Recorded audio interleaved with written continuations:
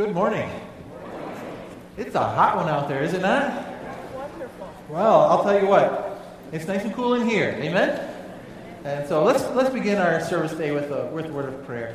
Heavenly Father, we thank you so much that we can come into your presence today. Lord, as we look closer into the life of Gideon, we want to thank you that you take broken, imperfect men and you take broken, imperfect women in Scripture and you do great and mighty things with them. Lord, that gives us hope because we are broken people and we have our flaws. But yet you have reached down to us as a loving Father and have related to us and build our faith in you. And Lord, for that we worship you and we thank you so much. Lord, as we look into your word today, I pray that it would inspire us to achieve the great things that you've called us to do. And I pray this in Christ's name. Amen. All right, if you'll turn in your Bibles to Judges, we'll be in chapter 7 today. And we're in our Fixer-Upper series. And the idea behind that is where you take something that's broken and like a fixer-upper house, and you transform it into something that's beautiful, something that of great value. And really, that's what God does in our lives. Amen? And we never once see God in Scripture picking someone because he thought, I just need that person. He picks us as broken people, and he does great and mighty things with us. So we're going to look at the before, the divine transformation, and the after. And last week we began by looking at the life of Gideon. And to remind you of the context of this, we're in the book of Judges, and we see this cycle take place all through the book of Judges, where they sin, usually through Baal worship. Then God allows other enemies to come in and cause suffering into their lives, just as he had said that would happen, and we see that happening here as well. Then they finally get on their knees, and they pray, and they repent, prayers of supplication to the Lord. And he sends salvation usually through some form of a hero. So they call them judges in this book, but they're deliverers, they're rescuers, and he sends somebody to rescue them. Then they experience a piece of what I call shalom, because it's the Hebrew word for peace and prosperity. It just means when things are really running on all cylinders, the way they were designed to be running. And then they would forget God, and they would repeat the sin. They would become self-reliant and fall right back into the sinful patterns. And we see this over and over and over again throughout the book of Judges. This time we're seeing, once again, they fell into Baal worship, and now they're suffering at the hands of the Midianites. And that's the context. When we look at the before picture, which we did last week, of the life of Gideon, we saw a couple things. We saw first that he was a coward, right? He was a coward. Instead of raising up an army to go off and fight the Midianites, what was he doing? He was threshing his wheat inside the winepress so that the Midianites could not find him. They could not see him. He's hiding from them. You might remember that God asked him to cut down the altar of Baal that his father had set up, and so he was supposed to cut down this altar, and he eventually did do it, but he was afraid to do it in public, and so he did it at night so that no one would know that it was him that did it. And we see this cowardice going on. We also see that he was a skeptic. He was a skeptic. He demanded test after test to prove that God was who he said he was and that he would do what he said he would do. And you might remember the laying out of the fleece, and he did it one way, and then God obliged. He did it another way, and God obliged. He wanted test after test of proof that God was who he said he was. And then we also saw that he was fearful. He was fearful. He was afraid to fight the Midianites because, in his own words, he was a weak man from a weak family in a weak tribe, or a weak clan of a weak tribe. Who am I? I can't do this, God. And how many of you have ever felt like you've been there before? God, I cannot do what you've called me to do. And then last week I shared a story, and I actually forgot, if you'll forgive me, to tell the second half of the story. But I shared a story for those who are just joining us this week about how I felt that same way as Gideon, because God is calling him this mighty man of valor and telling him that he's going to accomplish great things and that he's going to liberate the Israelites from the Midianites. And he just said, I don't think I can do this.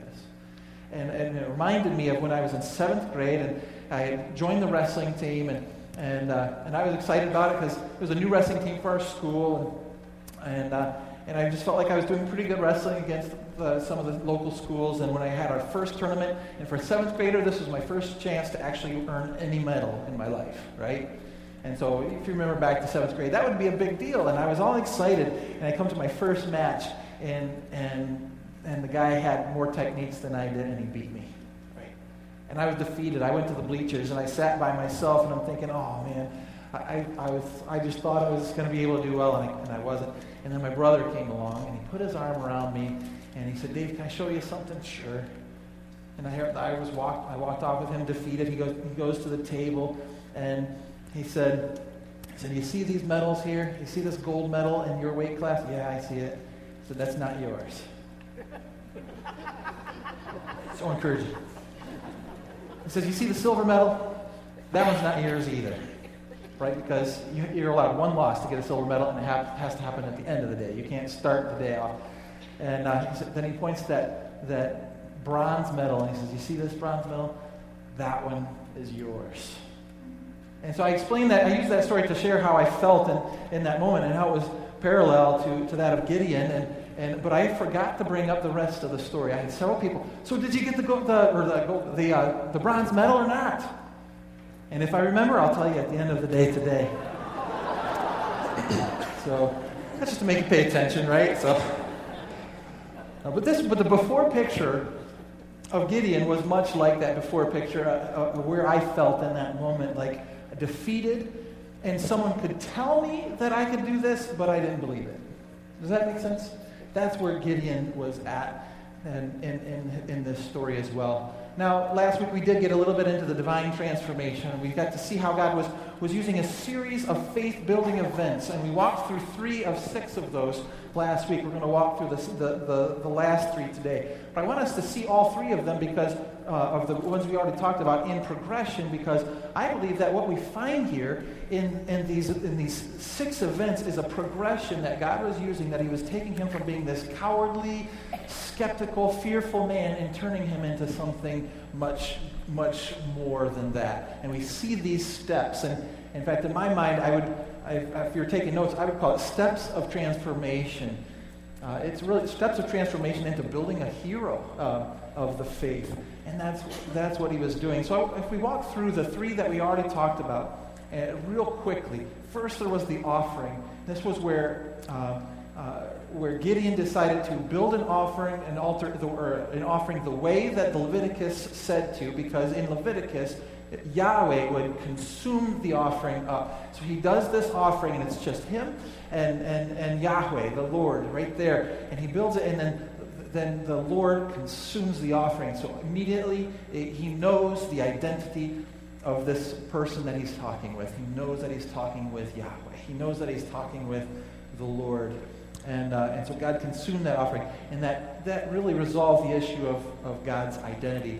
I would say step number 1 then, if we were to look at this as the steps of progression, number 1 is identify who God is. You know, the Bible says multiple times that the fear of the Lord is what? The beginning of wisdom. You cannot skip that step. You have to begin everything. If you're going to understand anything about life, you have to begin with the understanding of who the Lord is and who Yahweh is. If you don't have that understanding, you can build all sorts of knowledge, and it's like building a skyscraper with no foundation. It's not going to stand up for long. Does that make sense?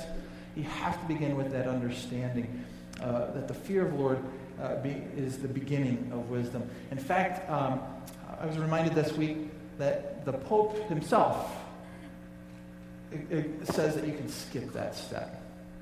You might have seen the video. It was online. It's been online for several weeks, but of this little boy who comes up to the Pope and he asks if his dad is in heaven, and he explains that his dad had no belief in God. He was an atheist. He had no belief in God, but he did some good things in his life. And you recognize what the Pope said to that child? Oh, there's no way that your father is not in heaven. What is he saying? Oh, you could skip the whole belief in God thing and just build good works. Is that the gospel we find in Scripture? It is not. Why? Because the moment we start building our salvation on good works, we become self-reliant and we fall right back into the cycle of the judges. Amen.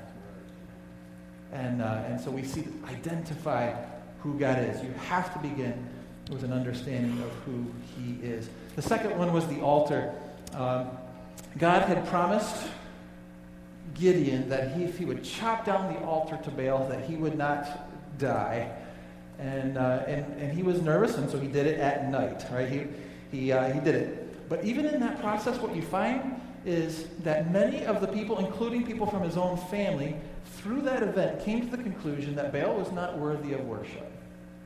He could not protect himself. He could not defend himself. And so his family, which was a large family, his family and the townspeople began to realize that Baal was not someone that was worthy to be worshipped.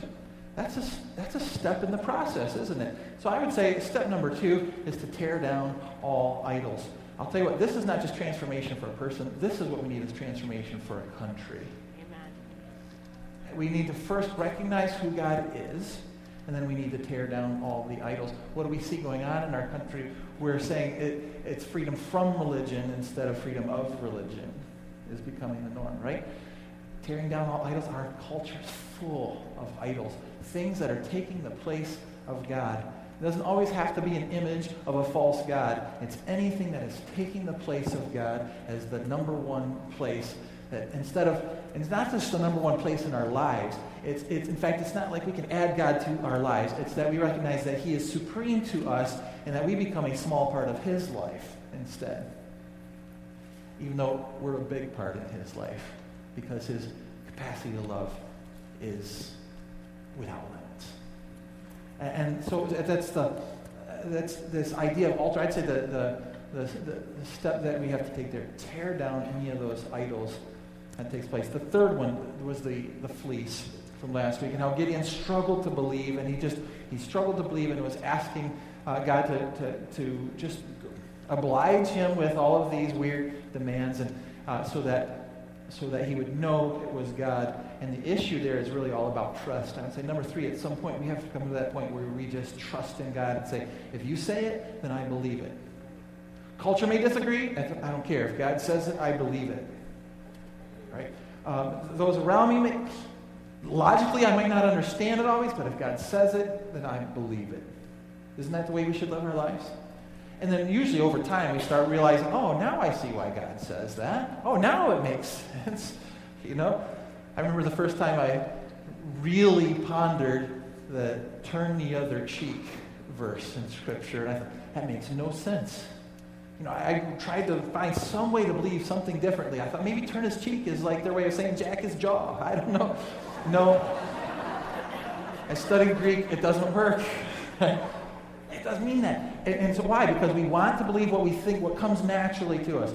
But that's not, you have to say, if God says, but you know what, you start living, turn the other cheek, and all of a sudden you start not winning arguments or winning fights, you start winning people. You say, oh, yeah, it makes sense now. Right? And that's the way it is as we study God and understand it. We come to a point where we have to just completely trust in God.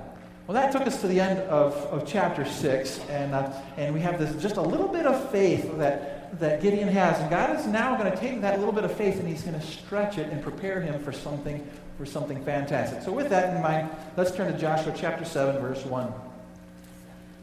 Then Jerubbaal, that is Gideon, and all the people who were with him rose early and encamped beside the well of Harod, so that the camp of the Midianites was on the north side of them by the hill of Moreh in the valley. There's a couple observations, even as this sets us up for what's about to take place. First of all, did you notice that there's a little nickname given to Gideon here? And they call him Jerubbaal. Do you notice what root word is in the word Jerubbaal? Baal, right? And so it's interesting that now they've given him a nickname that actually has the word Baal right in it. And what the name actually means is it means Baal's contender.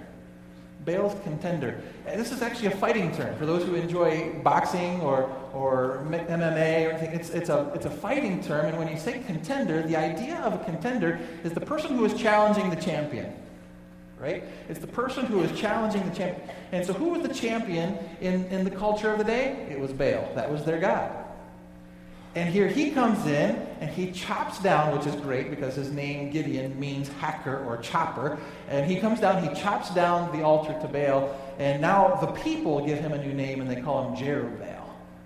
Baal's contender. Like, you better watch out, Baal, because Gideon's here. Right? That's the name that the people gave him. I think that's interesting. So we see this positive spin in the verse, but we also see something interesting because where it talks about the well of Harod, the well of Harod literally means the well of trembling. It's likely, too, because we see this in other points in this passage even, where they use the names of places, that those names weren't those names until after the story took place. Right? So they went to the place that is now called the well of Harod, but it's called the well of Harod because of what they did there. The word Harod means trembling. It's the well of trembling. Why? Because where did they go? They went to the well where there's a little ridge. Right on the other side of the ridge, according to this verse, is where there were the Midianites were camped. So they're just outside the camp, just a small ridge, a small set of hills between them and the enemy, and they went to that well, and they were trembling. So we see this, that there's a contender of Baal, but there's also this trembling that's going on, and there's a fearfulness that's going on, and that's the setup for us. Let's continue verse 2. And the Lord said to Gideon, "The people who are with you are too many for me to give the Midianites into their hands, lest Israel claim glory for itself against me, saying, 'My own hand has saved me.'" This is a huge, huge verse, isn't it? It may not be that long, but the theological impact of this verse, this teaches us so much about the nature of how God relates to us, does it not? I mean, you would think from a human perspective, the more people you can recruit, the better. I mean, you have what we learned was an innumerable amount of Midianites, right? That's what we found in chapter 6. Innumerable. They don't even have a count. And you're going against them. We find out later there's 32,000 people so far. That's what they had with them. And they're trembling because they are way outnumbered. And God says, there's too many of you. Why? Because, like it says, if you defeat the Midianites with this group of people, you will take the credit for yourselves. And you'll forget God. You go right back into that cycle again. There's a quote from Gary Inrig in his commentary on the book of Judges, and this is what he writes on that. He said, Judges 7:2 is one of the most important verses in the Bible for understanding God's principles of spiritual warfare. God is not interested in simply giving his people victory. Actually, before we finish the sentence, think about that for a moment. Right? God is not interested in simply giving his people victory. Joel Osteen, I hope you're listening. He is concerned with teaching us trust. In fact, if our victories make us self-reliant, they are ultimately more disastrous than defeat. That's a great quote, isn't it?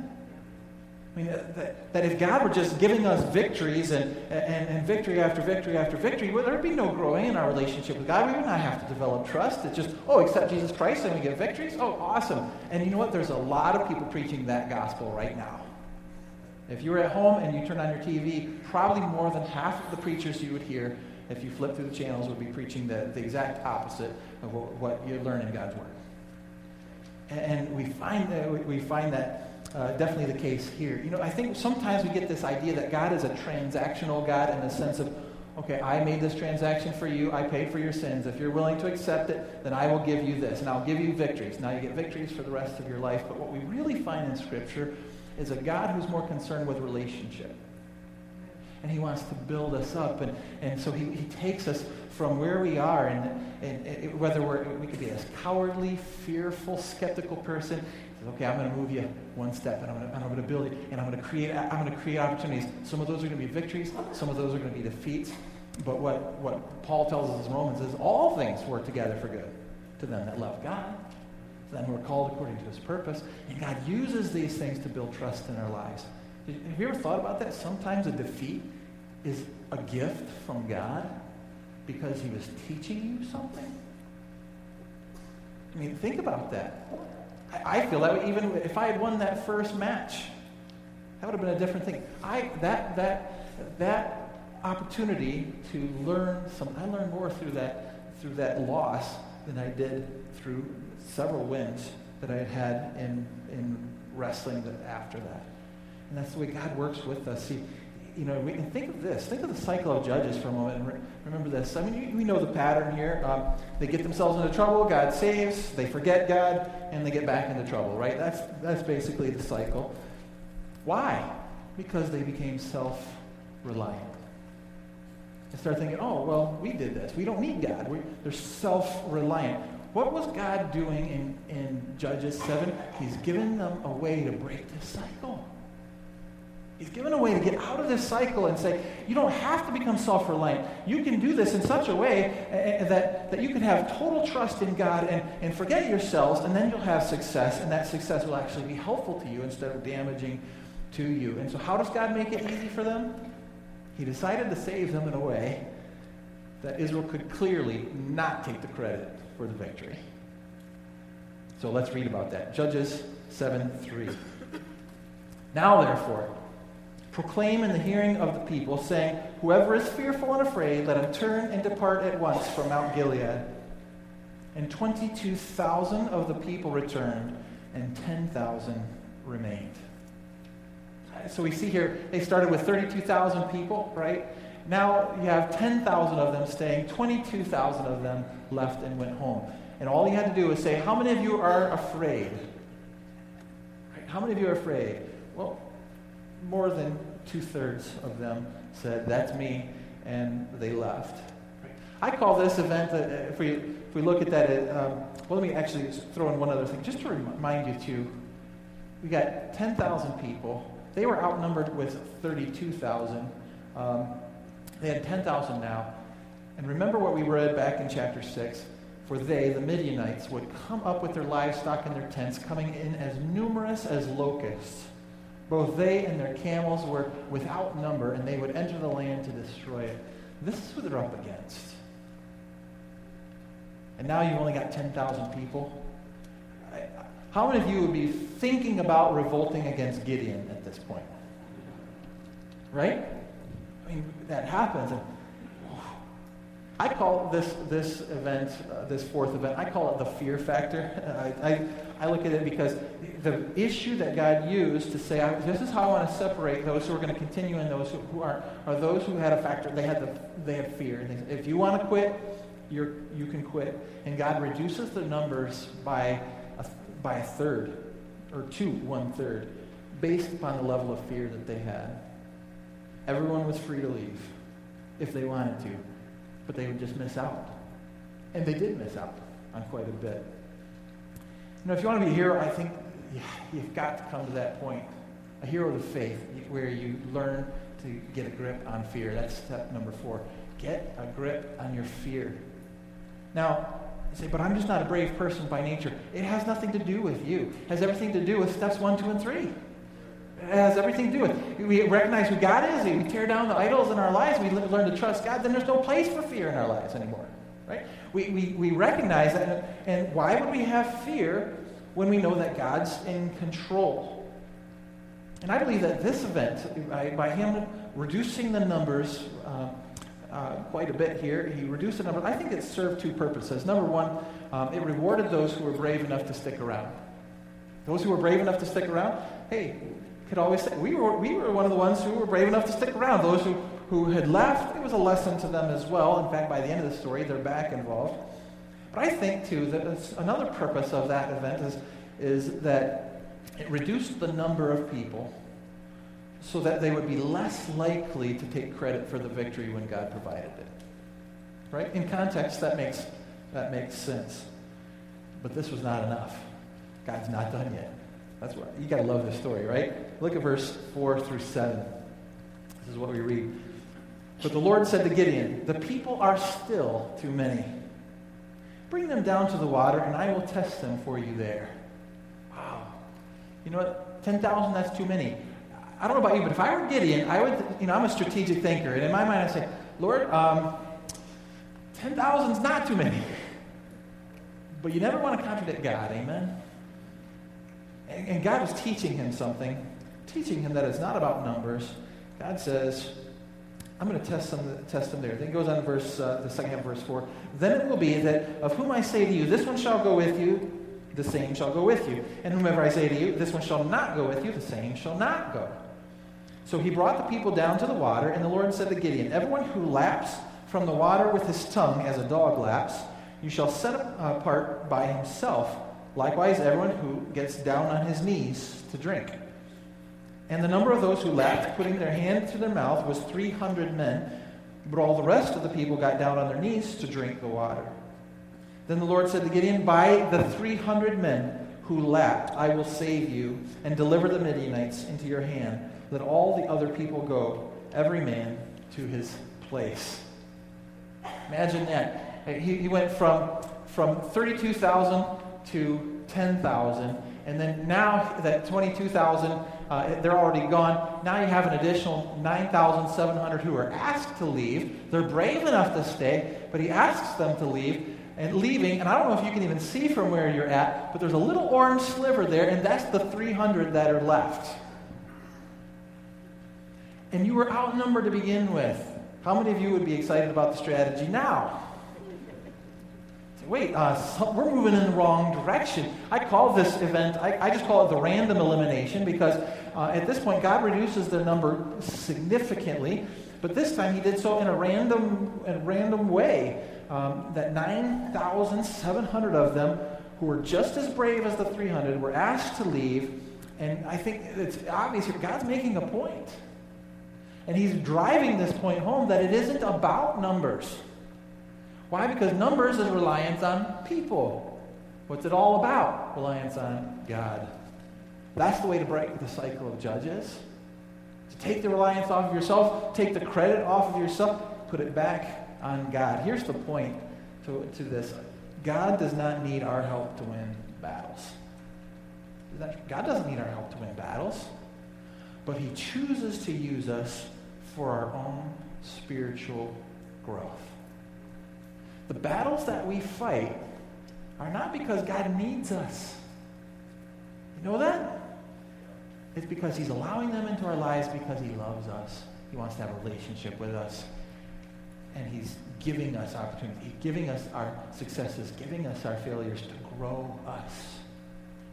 That's different than any religion you'll find on the planet. I'm telling you right now. You will never find a religion like that. It's all about us earning something with a God up there. This is a God coming down to us and is building us up. You won't find that in any religion on the planet. What a beautiful thing it is. What a beautiful thing it is. Which brings us to step number 5. I say it's eliminate pride. In our journey to courage, we have to eliminate pride from the equation. In all of our ministries and everything that we do for God, we need to eliminate pride. See, God chooses to use us, but not so that we can lift ourselves up. I mean, we can't take the credit for the things that God does in and through us. They're his victories, amen? Amen. They're his victories. And we can't take pride in that. And in fact, when we think of some applications of how this could apply to us in life, I think that sometimes we could abuse this by wanting the ministries that are most visible. Have you ever read 1 Corinthians? That's what they're arguing about. Oh, well, some of them want the good gifts. And Paul's like, they're all good gifts. Oh, no, I don't want the gift where I do it at home and no one sees it. I mean, who wants the gift of generosity?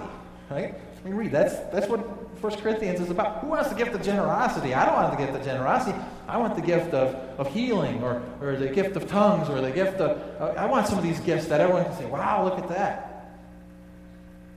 But the moment we do that, what's going on? We're taking credit for something that God does. Why would we want something that brings the light on us when God... That's the whole point, is for us to use our gifts to reflect the glory to God. Right? Say, oh, well, that's maybe in the 1 Corinthians church, but never in the churches today. But you talk to any music pastor in any church, and I can say this is true of any church I worked in, that if you talk to the music pastors, they could say that this has happened in their churches where sometimes even with special music, there could be fights over who gets that beloved morning service right before the message slot. Right? Like, wait a minute. Who's this about? It's about God. I'm glad to see that. I don't see that so much going on right here, but I'll tell you, it's alive and well in America today, where we do ministries so that we can take the credit for it. And God's saying, no, I'm going to have victories in such a way that the credit doesn't go to you. In fact, he chooses the weak to show he's strong. So if he chooses us, what does that mean? Right? He chooses the ignorant to show his wisdom. He chose us. What does that mean about us? You know, we get victories sometimes, but it's not because of us. It's because of God. And we get losses and defeats sometimes because God's just trying to teach us, or because he knows a victory would be more damaging to us because we become self-reliant. And we let the pride come to our heads. We can't let that happen, and we can't be preoccupied with getting all the credit. You know, it was a blessing to me. A couple weeks ago, I got to sit down with some people that I work with in different contexts. And so we had people from Servant Leaders Ministry, and we had people from Anchor Christian University, and people from Pilgrimage. It's an outdoor education, well, not just education, it's a mentoring type of program. And these 3 Christian organizations saying, we have the same values. So we came together, we met for a day and a half, and just started talking, how can we help each other out? And through this, we're seeing ways that we can take some of the Spanish people taking the Servant Leaders program can actually get their degrees for free. Real degrees, accredited degrees for free. Why? And yet they're able to take some of the materials that some of the servant leaders have produced. And you know what was never discussed in that day and a half? 2 things never discussed: money or credit. And you see all these beautiful things come out of it when people step out of the way and say, this is God's ministry. We just want to see people come to him. We want to see people grow in their relationship with God. And you see these people from different organizations who put a lot of time and effort into their ministries say, how can we together accomplish the Great Commission better? Isn't that awesome? It's awesome. And what a blessing it was to sit there with a group of guys who got rid of themselves and just worried about the Great Commission. And wow, what a beautiful thing that was. No credit, no money. It's just let God do his thing. Right? It's eliminate pride. Here's another point to bring up. I think sometimes God does not grant us success if we're going to get the glory.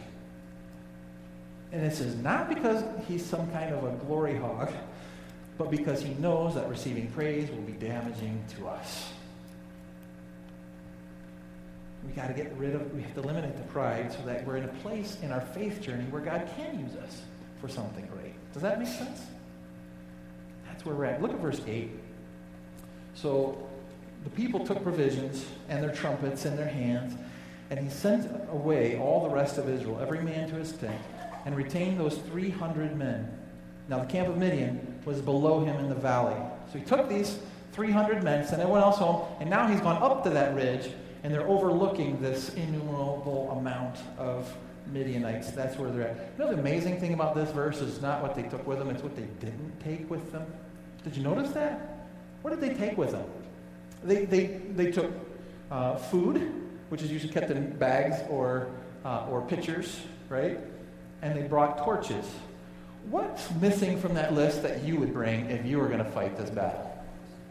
Swords, right? Shield, maybe, helmet, an Uzi. I don't know. There are a lot of things I could think of that I would want to take with me. And what do they take? They take their food and they take their light. That's it.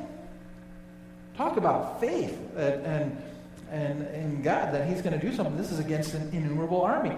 Would you be scared? Would you? I think we would. I would be. But God had one last faith-building experience up his sleeve. Look at verses 9 through 11. It happened on the same night that the Lord said to him, "Arise, go down against the camp, for I have delivered it into your hand.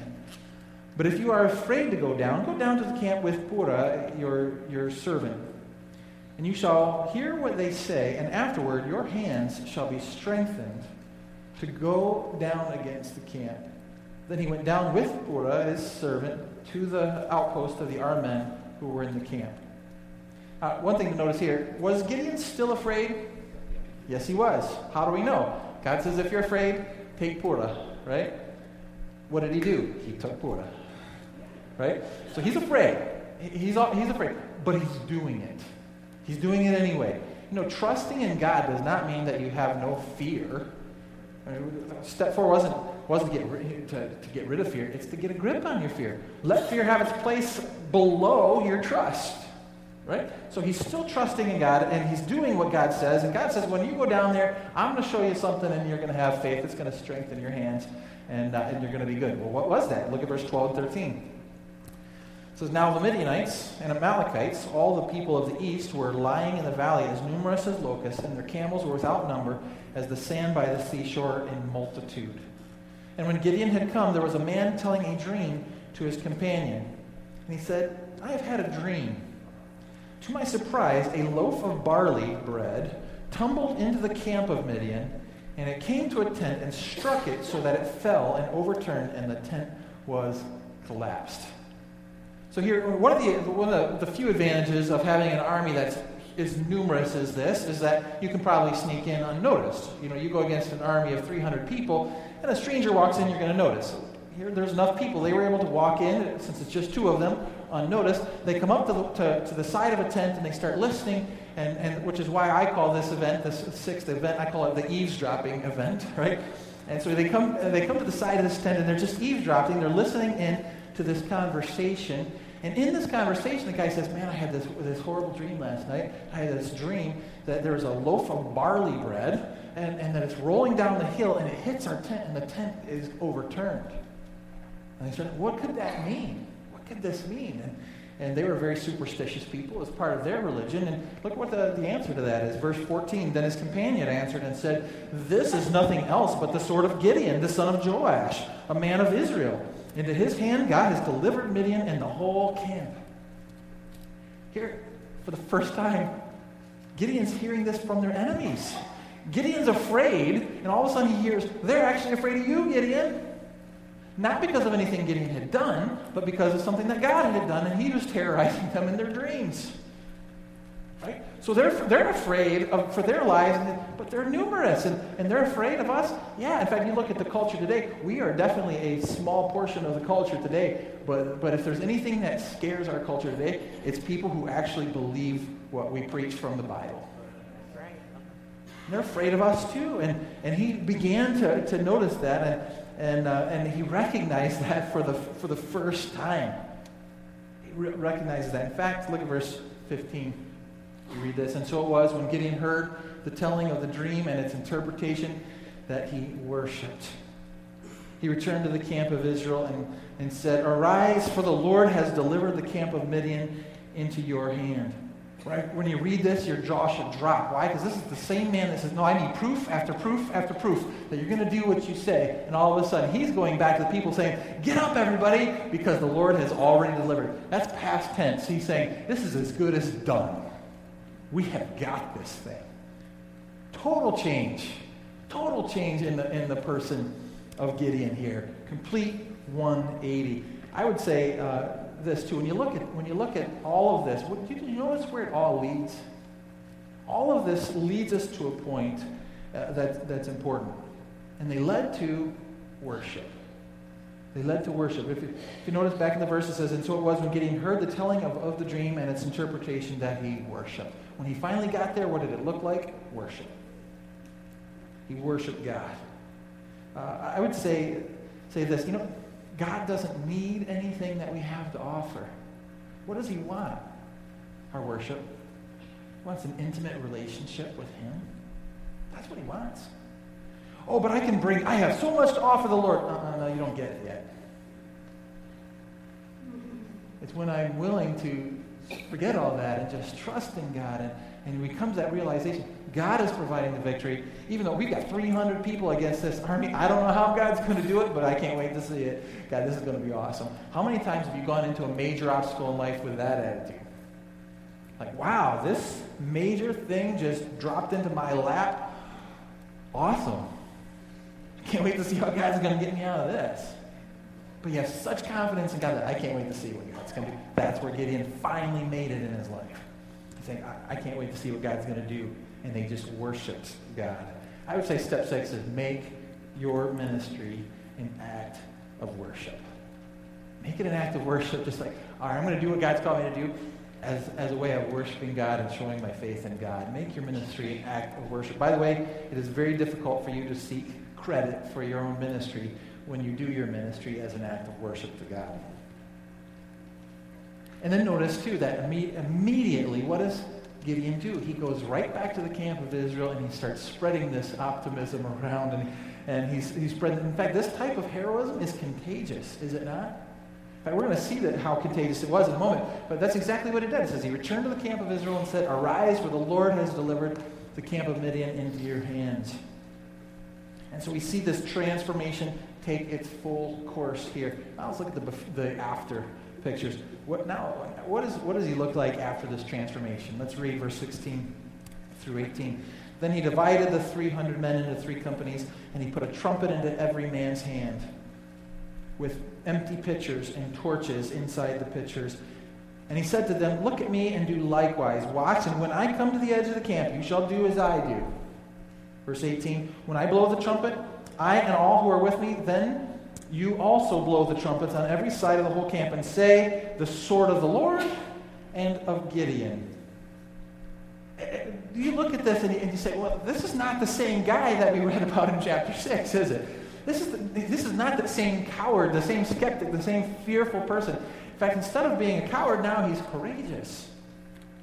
Remember, he was hiding in the wine presses to thresh his wheat. He was cutting down the altar of Baal at night, and now he's courageous. And the same man is taking 300 people against an innumerable army. What an amazing thing.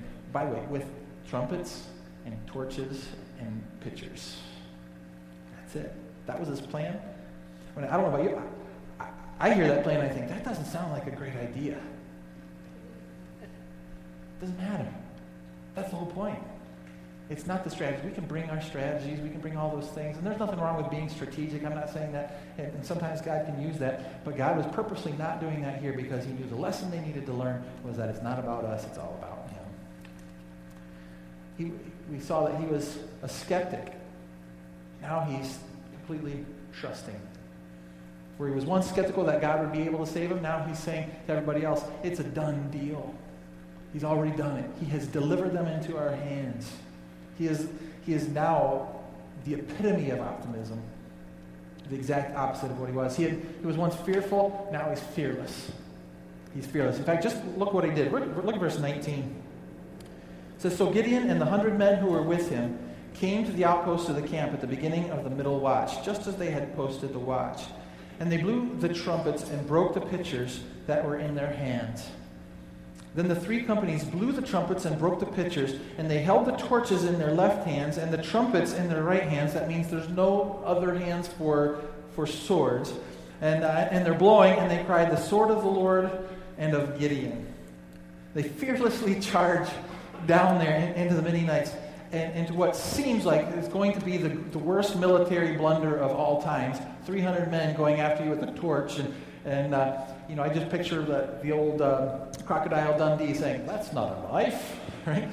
That's what I see going into this, and yet what happens? Verse 21. "And every man stood in his place all around the camp, and the whole army ran and cried out and fled." These people were afraid because of what God had done. They were running around, they're afraid. Verse 22, "When the 300 blew the trumpets, the Lord set every man's sword against his companion throughout the whole camp, and the army fled to Beth-Acacia toward Zerera, as far as the border of Abel-Meholah and Tavath." So you see what's going on? They wake up, and all of a sudden they see these torches, and they've been afraid that the Lord's going to deliver it, and so they just get up and they start swinging their swords, and guess what's happening? They're killing each other with their own swords.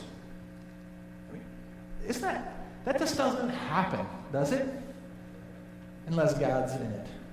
And God is giving them a victory in such a way that they can know beyond a shadow of doubt. This was not their great strategies. This was not their power. It was not their numbers. It was God. It was God doing it. And now God was doing something fantastic. Look at verse 23.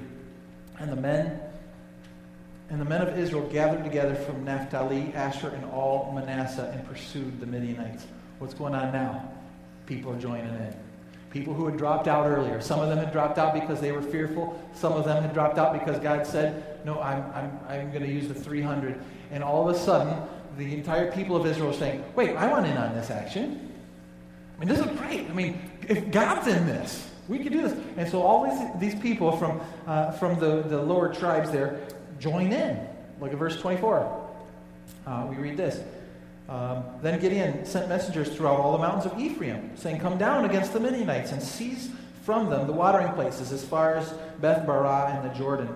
Then all the men of Ephraim gathered together and seized the watering places as far as Beth-barah and the Jordan.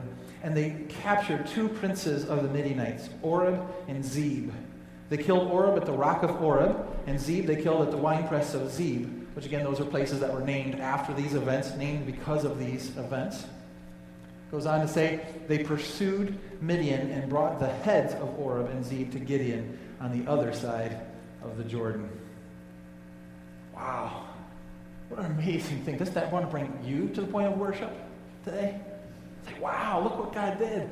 And Gideon was now far along in his faith journey that he was in a place that now God could use him, and the credit wouldn't go to his head, and the people would understand that this was God giving the victory instead of man giving them the victory. Amen? That's what we see in this story. Now, remember when God told him that this would happen, and Gideon didn't believe him at the beginning of that story? God called Gideon, you mighty man of valor, he calls him. He didn't feel so mighty.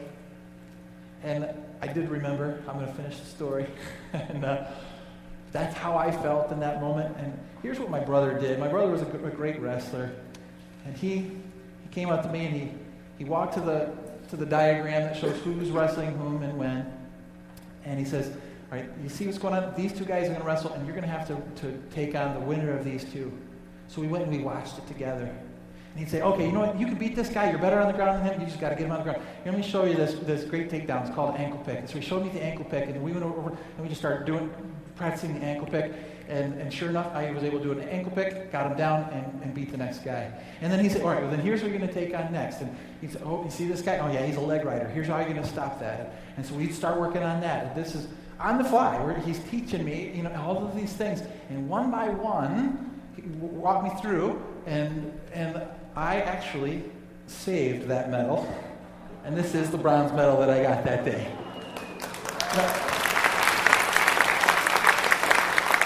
I said, what's the big deal? This is a 98-pound class. It's not that it's a big deal, right? It's not that big of a deal. Here's the thing, though. I learned more from that day than I did in a lot of other accomplishments in life, because God can teach us through our failures. And one of the things that he taught me that day was that failure is no time to stop and give up and have self-pity. And failure is a time to say, great, now I have an opportunity to learn something. And that's one of the things that we see here as we study the life of Gideon. And that what we find here is that it reminds us that God's ultimate goal for us is victory, right? His ultimate goal for us is perfection, but his daily goal for us is growth. And so when we get knocked down and we lose, and God says, that's okay. He comes alongside us. What can we learn from that? Now let's move on. How can we have a victory the next time around? How can we do this from here on out? How can we continue to go? And so all of a sudden, we get to this point where, and I felt like for me, for a 7th grader to get a medal, I was so excited. I was so proud of that medal that I put it somewhere where I'd never lose it. And apparently I was right, because I found it yesterday. And yet we go back to the beginning and we remember when we were saying, oh, there's just no way this is going to happen. Now again, I don't care if anyone in here is good at wrestling. That's not the point. The point is, in our spiritual lives is where we need to apply this. God's calling us to do some great things. If you're a believer, he's called you to do great things. And we might say, well, I don't think we can. God is in the business of developing our courage. And this is a renovation of sorts of Gideon's life, that we are open to receiving ourselves and saying, God, renovate me too. Renovate me too. Give me courage. Build my courage so that I can do whatever it is you've called me to do, one step at a time. When I think of the applications, I'm going to come up with, I have 4 things I want to share. 4 questions really for introspection with applications. Number 1 is this. Have you identified who God is? If you're trying to win victories on your own, good luck. But God's not going to give you victories, and those things. And if He does it, it's not an act of mercy. He's going to give you failures as an act of mercy to get you back to where you need to be. So, have you identified who God is at this point? And if not, accept Him now.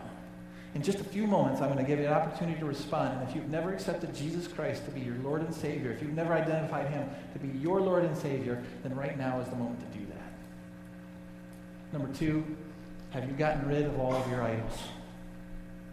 All the things that take the place of God in your life.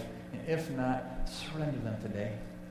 If there's anything in your life that you say, I would do more for Christ, except whatever you fill in that blank with, that's an idol, you need to lay it at the altar. And I'm going to ask you just to get out of your seat, to come right up to the front, and just pray that to the Lord and say, Lord, this is what I'm surrendering to you today.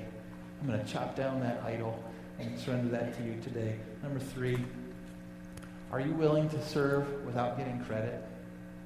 Are you willing to get rid of the pride and just say, you know what, Lord, I'm going to serve you in any way, and if that means it's some private ministry that no one sees, then I'll do it. And you know what? The church thrives on that. The church thrives on that. A few weeks ago, we had a day where we just invited people to come and do some painting and repairs and things, just a fix-up day. And we had people come in and do that. And I'm not going to say who because I would embarrass the person, but one of those men saw a need and he said, you know what, I see some other things that need to be painted. And so he came in throughout the week on his own time and repainted the entire kitchen. I don't want to say his name because I know he wouldn't want me to say his name. But that's the kind of stuff where the church thrives. When we're willing to get past ourselves and say, I don't care about the credit because all the credit goes to God anyway. And we serve God with that. And then lastly I would say the last question, is your ministry an act of worship? Does it bring you to that point of worship, or is it just about, I'm going to try to accomplish great things for God so I can get great rewards in heaven? And that's not all about you. It's about your relationship with God. Is your ministry, whatever your ministry is it an act of worship, part of your relationship with God? And so to answer, I'd say start worshiping, start serving, start worshiping through your service. Before I have the invitation, I'd like to just have you bow your heads and close your eyes. And I just want to ask, is there anyone here who would have to say, you know what, Pastor Dave, my application today is the very first one. I have not identified who God is. I've never accepted Jesus Christ to be my Lord and Savior. And I want to tell you right now, it says in Romans 10, verse 9, it says, if you confess with your mouth that Jesus is Lord and believe in your heart that God has raised him from the dead, you will be saved. I'll tell you, you have a room full of people that are going to be praying for you right now, that you respond right here, right now. If you've never made that decision, that's the most important decision you could ever make. Come forward and say, you know what, Jesus, I accept you to be my Lord, to be my Savior. I believe that you died on the cross to pay for my sins. I accept that gift of eternal life. That's all you have to do in your own words. I'd ask you to come forward as well and just say that prayer. And if the Lord's working with you in any other way, maybe idols in your life you want to get rid of, or maybe you just need prayer for courage right now, then just come to the front, and we will pray together for you and with you to the Lord. Let me pray, and then we'll sing. Heavenly Father, I thank you so much that you work with people like Gideon, like us. Lord, there may be some in here that don't know you personally. They've never accepted your Son as their Lord and Savior. I pray right now that send your Holy Spirit to convict them in such a way that there's no way they can do anything but jump out of their seats when we pray and come forward. And Lord, I know that there are people in this room that have idols in their lives, or people that are going through difficult things, and they need to be reminded of the courage that you give. So Lord, I pray that we will respond in prayer and in worship. Lord, there may be some here today that you've already taken them through some great victories, and maybe they just want to come forward to give worship to you. what a great God you are for getting me through, for giving me the victories that you have. Whatever, Lord, I pray that everything we do from this point on in this service would be an act of worship to you, and I pray this in Christ's name.